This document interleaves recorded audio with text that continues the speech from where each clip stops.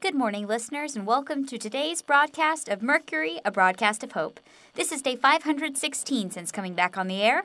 I'm Agnes Drew, and with me today is Max O'Brien and Dr. Rosalind Clark. Listeners, we have glorious news.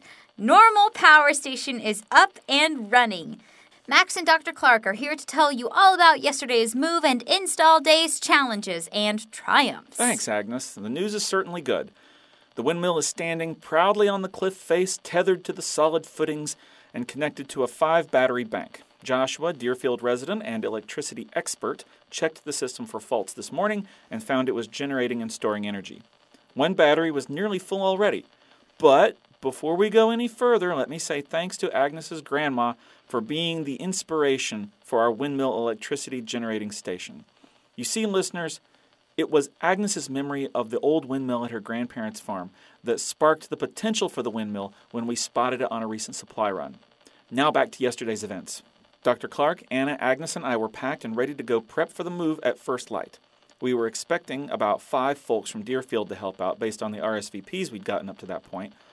Well, no one was here at first, and we were contemplating putting the project off and getting back on the air to ask more people to come help, when people from all the various communities just started showing up in a big crowd, 25 in all. We're so grateful for the group that showed up. They had ladders, rope, more batteries, 5 bags of cement, all the supplies on our list. It was so exciting. Joshua was there, of course, and had his wire and conduit. I can't say enough about how wonderful it has been to have Joshua overseeing the project.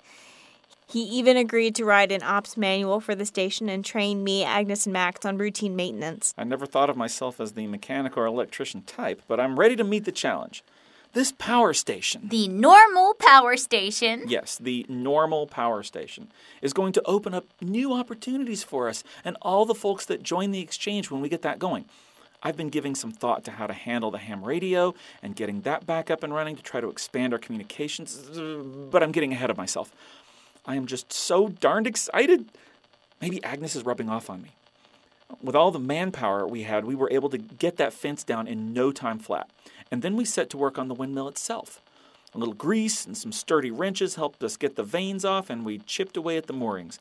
We had a bit of a time trying to get it to tip over without letting it crash to the ground, but we did get it onto the aluminum sheeting, and then we called on our horsepower. Anna's trusty horse, Hippocampus, along with the other horses she and her family ride, were hooked up to the sheeting, as well as a couple of mules that were brought over from St. Eloise Row, and we dragged it down the street.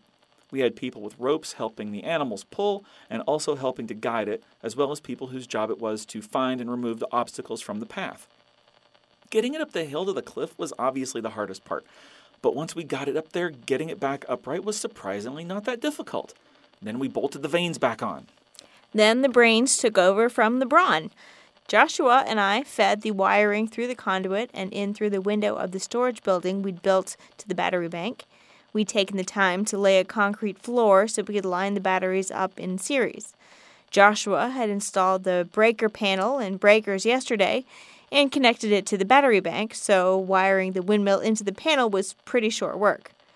Once it was all connected, it took about an hour for enough electricity to be generated to show up on Joshua's voltmeter. We all sat around eating our lunches, but mostly watching the vanes going rounds and rounds, hoping that it was all going to work. What a terrific relief when Joshua yelled out, "She's generating!" We all yelled and high-fived all around. Then the brawn team went back to action and buried the conduit. Meanwhile, back here at the station, I was holding my breath with anticipation. With the windmill all the way up the cliff, I couldn't see them unless I climbed up on the roof of the station and used some binoculars. It was so great to see Max's victory signal, his red shirt on an oar high in the air. Yeah, it felt good to hoist the old red t-shirt high. What will also feel good is hearing the crackle of the old ham radio's hum as I connect with listeners far and wide. Max, you're going into Agnes mode again. Oh, yes, back to the here and now. Listeners, Joshua predicted that the steady winds should fill a battery a day. We'll be checking on the batteries with the voltmeter twice a day and swapping out full batteries for an empty one from our small stockpile. The Deerfield folks, along with Rockport and St. Eloise, brought 10, and we still have the 2 lawnmower batteries. I'll be getting the ham radio up as soon as I can, and we'll start monitoring the emergency frequency for anyone who might be transmitting. We'll all be working on the logistics of a battery exchange and a satellite one at Deerfield. Max, I think we had better wrap it up here now. Oh, yeah, you're right. For Mercury, a broadcast of hope, this has been Max O'Brien, Agnes Drew, and Dr. Rosalind Clark, signing off for now. Huge thanks again to everyone who pitched in to make the Normal Power Station a success, especially the Wonder Woman Anna Thomas and her trusty steed Hippocampus. Big changes ahead, but our message remains the same. Take care of each other.